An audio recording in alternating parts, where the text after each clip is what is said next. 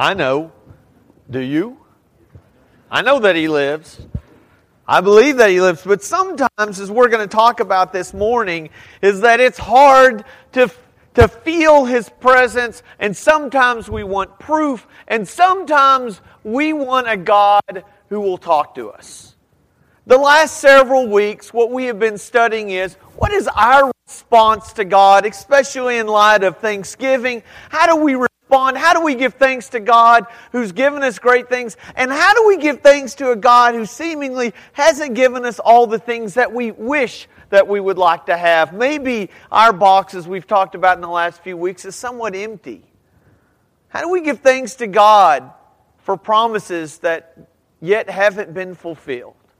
You know, I was thinking about this the last couple of weeks, transitioning into, okay, so what's God's part of the deal in this? And I came up with this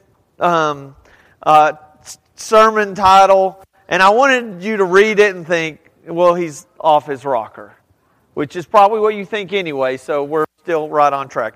What's God got to do with it? Nothing. That's what I think. What does God have to do with it? Nothing. But I want to say it in a little bit different terms. What does God have to do about it? What does He have to do about it? And for all you English teachers who don't like the word got, sorry, that's in there for a reason. What has God got to do about it?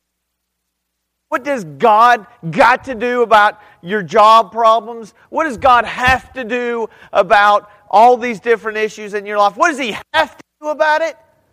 Nothing. God doesn't have to do anything about it. Now, I want to back up because you're starting to think that I believe in a very callous God, a very deistic God who, spun the world, set back and say, hey, let's just watch chaos ensue. I don't believe that either. But I want to argue that maybe God's already done a whole lot, and maybe we're asking for things that aren't quite as important.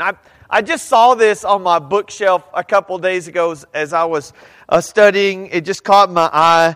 I have a whole bookshelf, just a whole little section on grief. And I feel that that's a really important way that we can minister to people. And obviously there are others out there who believe even more so than I do because they write books, lots of books on how to work through grief and different things like that. And Leith Anderson writes this book. It's entitled, When God Says No. And I thought about that and I thought, you know what, that's actually not a bad title, When God Says No, but I actually think that there are worse things to have to deal with rather than when God says no. I want to call Mr. Anderson up and I said, will you write one more book and just add a little on to this last word? I want you to talk about when God says nothing. When God says nothing. I think we are a little confused or we misperceive the overly talkative God in the Old Testament. Do you ever get the feeling that God talked a whole lot in the Old Testament and now we don't hear from Him at all? Have you ever I've gotten that idea before because I've read through the Old Testament and it seems like God speaks to His people over and over and over again. Now, there is one great exception to this, and this is Moses. Moses talked to God a lot, okay? But I'll say this. God is going to call you to lead 2 million people out of slavery and to wander around in the desert. I would like to think that He's going to talk to me a little bit, right? But since none of us are headed to the desert with 2 million people, maybe it's okay that God chooses not to speak to us quite as often as He did to Moses. But I'll also say, if you're not hearing God a whole lot, you're not in bad company. And I'm going to use an example of our dear friend and the father of faith, Abraham. We are introduced to Abraham in Genesis chapter 11. That's where we learn that he has a father named Terah. He has a brother named Haran. And they just so happen to live in a town called Haran. Okay? He is 70 years old at the time. Okay. Is he a Jew? That's kind of a funny thing to say. There were no Jews at the time.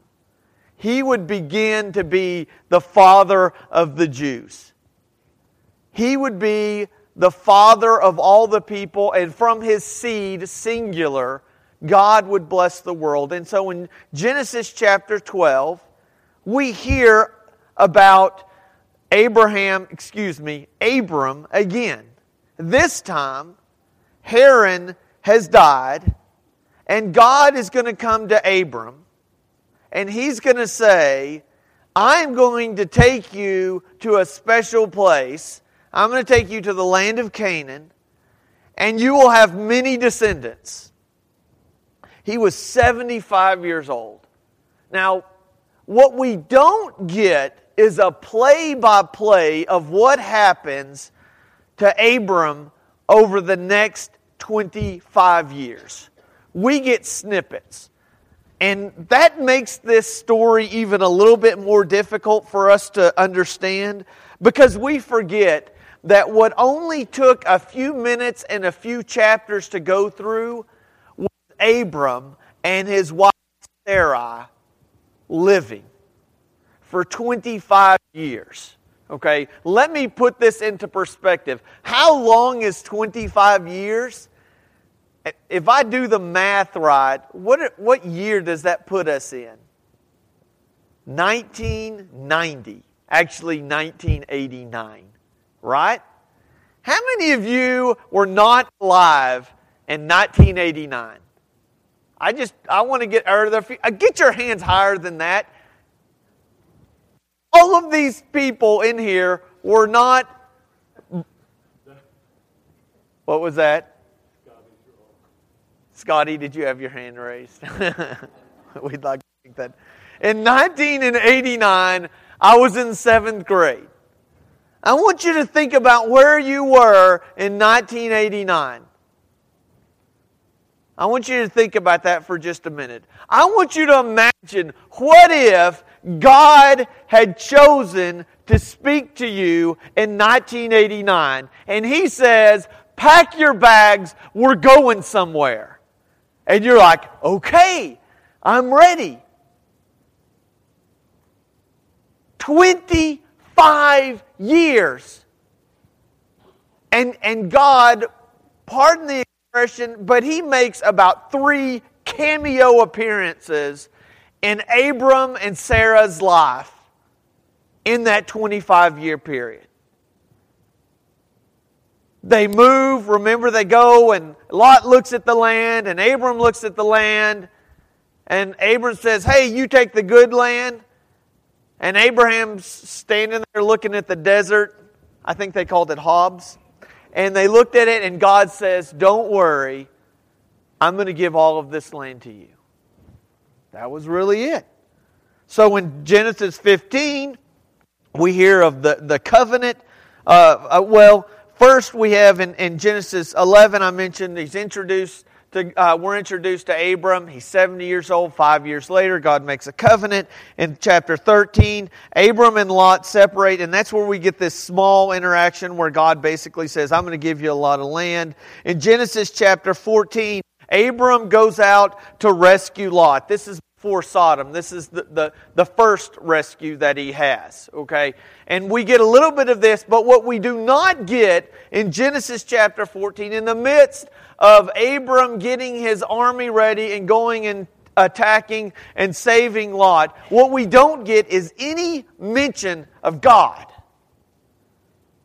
We have no words of God coming to Abram and saying, here's what I want you to do. Nothing. Abram is supposed to be faithful to God and make some decisions without God directly intervening and telling him what to do. Genesis chapter 15, we have the covenant in which God pops in and says, hey, don't forget, you're going to be a great nation. I'm going to do really great things through you. Well, Genesis chapter 16, we're reminded that Abram while a faithful person is a little bit anxious, and his wife, who I think has very good intentions and is willing to remove herself, sure, if Abram is going to be the father of faith, she would love to be the mother, but that's not going to happen. So she's going to step aside and say, hey, I'll remove myself so God's promise can be true and Hagar can come into that situation. And that was not God's plan at all, but God had been speaking. They weren't really sure what they should do. And when there was silence, when God said nothing, they began trying to make up their own plans. And of course, Hagar and Ishmael, we know about that in 16 and 17. There is the covenant of circumcision. In chapter 18 of Genesis, there's these three visitors. And they come to visit Abram. And his name has been changed to Abraham. And he says, they say, by the way, you're going to have a child. And Sarah snickers. And I love how this goes. And the visitor said, you were laughing. And she says, no, I wasn't. And a year later, you're going to be with child. And well, that seems real great. But then something happens in verse 19. Sodom takes place. And Abraham is left to deal with that and another rescue of Lot. And in the midst of all of that, there's an interaction between Abraham and Abimelech, where this is the second time now that we have Abraham who's going to lie about Sarah being his wife and instead insist that he's his sister. Now it's getting really confusing. And God is silent. Then finally, in Genesis chapter 21, we were introduced to Abraham in chapter 11, 10 chapters, 25 years later. Abraham is going to have a son. Now, God's going to talk to him again. And we're going to save that for next week because I just want to warn you, for those of you who pine for hearing the Lord speak to you and you insist on Him doing something, let me give you a warning. Let me just say this. When God speaks to you, big changes happen. Sometimes it involves ending up in the belly of a fish. Sometimes it involves leaving your home. Sometimes it involves going up a mountain with your child to sacrifice them. So when God speaks, usually what He has to say is something really challenging, which we'll talk about next week in Genesis chapter 22. Now, I want to make this disclaimer. I want to answer a few questions in case you have them. You may be asking, can God speak to His people? The answer is yes. Do we have proof through the Bible that He has spoken to His people? Of course He has. Okay. Will He speak to you? Maybe. Maybe He'll speak to you. Does He have to? Absolutely not. Now, I love preaching. And because to me, it's a spreading of God's Word. Hopefully it's something that's encouraging and it's something that you can take with you. But this message this morning seems a little confusing because it doesn't sound really encouraging. What I'm saying is this: God may choose not to speak to you directly. And I know lots of people who are waiting for God to tell them what to do. And if you're waiting for God to tell you what to do, where to step, when to turn, then you're going to be waiting a long time. Perhaps God chooses to be silent because He's calling you to be faithful. Joseph had dreams from God that his brothers and his father would bow down before him. And then what happened next? He ended up in a well. They were going to kill him, but they decided instead they would just sell him off. And getting out of the well wasn't much better, because he ended up in a foreign country with people who didn't speak his language. But he ended up in the house of Potiphar, and that went well for a while until his wife got involved. And then he ended up in jail again. And we have no record of God directing Joseph daily. David, anointed king. And then he had to go back out into the field. And then he got to go to the palace.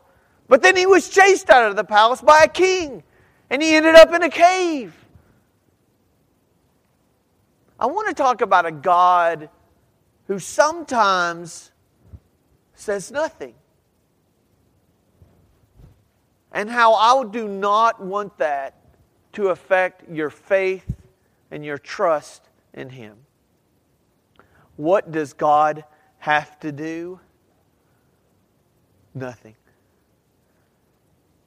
Jesus makes several promises. One of them in John, when he's praying with his disciples, and he says, I'm going to prepare a place for you. If it weren't true, I would have told you, and I am coming back. That's one of the promises that He made. Another promise we have is in Luke chapter 21, verse 15. And actually, I want to turn over there and read some of this because it fits in context. I think you'll see where I'm going with this. Luke chapter 21 says, "Nation," this is Jesus. He's speaking about the signs of the end of the age.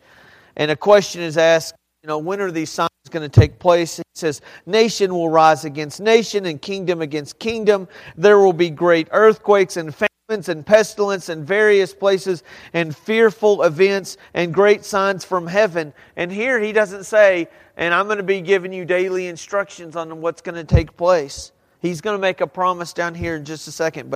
But for all of this, they will lay hands on you and persecute you. They will deliver you to synagogues and prisons, and you will be brought before kings and governors, and all on account of my name. This will result in your being witnesses to them. But make up your mind not to worry beforehand how you will defend yourselves. And here's the promise, Luke 21:15. "For I will give you words and wisdom that none of your adversaries will be able to resist or contradict. You will be betrayed even by parents, brothers, relatives, and friends, and they will put some of you to death. All men will hate you because of me, but not a hair of your head will perish. By standing firm, you will gain life." What he says in there is, in that time, I will give you the words. What he does not say is, I will give you daily confirmation that I'm still with you. You see, for those of you who are asking, why is God not speaking to me? I want you to know that God's promise is that His Spirit is with you, and that He will return, and that in times of persecution, He will give you the words. Again, you are not in bad company if you find yourself wondering where God is. I want to read an excerpt out of the book, God Work by Randy Harris. He's a professor and an author. He's at Abilene Christian University. And he shares just a quick synopsis of the book of Esther. Does anybody know what's unusual about the book of Esther? God is not mentioned.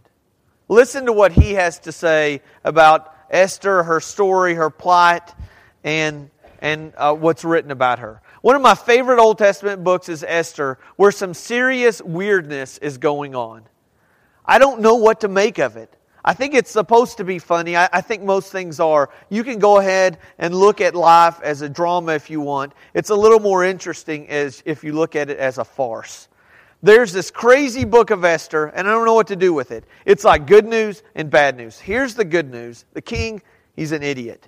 He throws a drunken party, calls his queen to come out and show her friends what a wonderful queen that she is. The good news is that the queen is virtuous and she's not going to display herself. The bad news is the king fires her. But the good news is that the king's going to pick another queen, and it's going to be Esther. And I don't know if you've noticed, but God is nowhere in sight. The bad news is that the king, again, is an idiot. He passes an irrevocable decree that all the Jews are to be killed. The good news is that Mordecai finds out about it, and the Jews have an inside person, Queen Esther. The bad news is she does not really want the job. The good news is that Mordecai, he's very persuasive. The bad news is that there is a bad guy, Haman, hanging around the king. Haman erects the gallows on which he wishes to kill Mordecai. It's 75 feet tall. Do you know what you call that? Overkill. But the good news is that the king has insomnia. He's reading a book of all the happenings at the court, things that should put him asleep. He finds out that Mordecai at one point has done him a great turn, so he wants to do something for Mordecai. The good news is the queen messes up her courage to go in front of the king, holds out the scepter, and she's going to throw him another party. It's good news. The good news is that the queen is sneaky. At the beginning of the book, she looks like a little valley girl, but at the end, she looks like she's figured it out a little better. She sets Haman up. He gets killed. That's the good news. But I don't know if you've noticed, God is nowhere in sight. Well, there's some more bad news, I guess. The king, well, he's still not that smart. He's passed this irrevocable decree that all the Jews are to be killed, and he can't revoke it. So what he does is he passes another one that says that Jews can defend themselves. So this not really bright king sets up a situation where all of his subjects get to kill each other. But this turns out to be good news. The Jews win. I don't know if you've noticed, but God is still nowhere in sight. Don't you just love that book? In a lot of ways, Esther is the book for our time.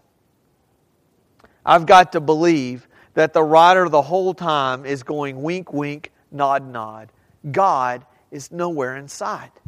Surely we're supposed to see here that God is nowhere in sight, is everywhere. I believe through a whole lot of our lives that God is nowhere in sight. He actually prefers the shadows to the light. Even when we think that God is nowhere, even when He remains silent, even when He's found nowhere in the book of Esther, God is still there. So here's the comfort I want to offer you. That just because you don't hear Him or feel Him does not mean that He's abandoned you. I thought about this for a long time, and I wanted to come up with some sort of an analogy to help us really grasp what God has done for us and how He's not in any way obligated to still speak to us at every whim that we have. Does God have to give us divine intervention when we're supposed to buy a house? Is it His responsibility to land us the new job? To somehow figure out how we've messed up in our and give me the wisdom or perform a miracle and let me balance my checkbook? We ask not some unimportant things, but in light of what God has given us, I think we miss out that He's really done a lot more than we can imagine. So I'm going to use this analogy. I used this a little bit back, and I'm going to extend it. Several months ago, we were talking about what would happen if this half of the auditorium got this terrible sickness. and that there's an antidote that needed to be found, and it was going to be found in the blood of someone. And finally, after searching and searching and searching, it was determined that Brevin was the one guy. You remember that? You remember the time that we decided in front of everybody else that you would be the sacrifice for all of the people, right?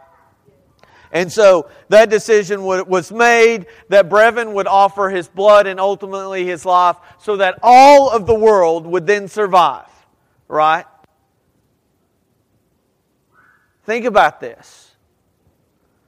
All of the world, everyone who has ever breathed, needs Jesus.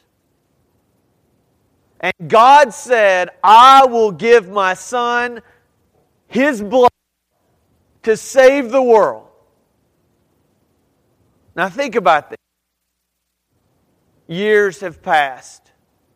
We are all alive thanks to Brevin and his parents were willing to make a sacrifice for us. We are now living as a result of the decision that they made.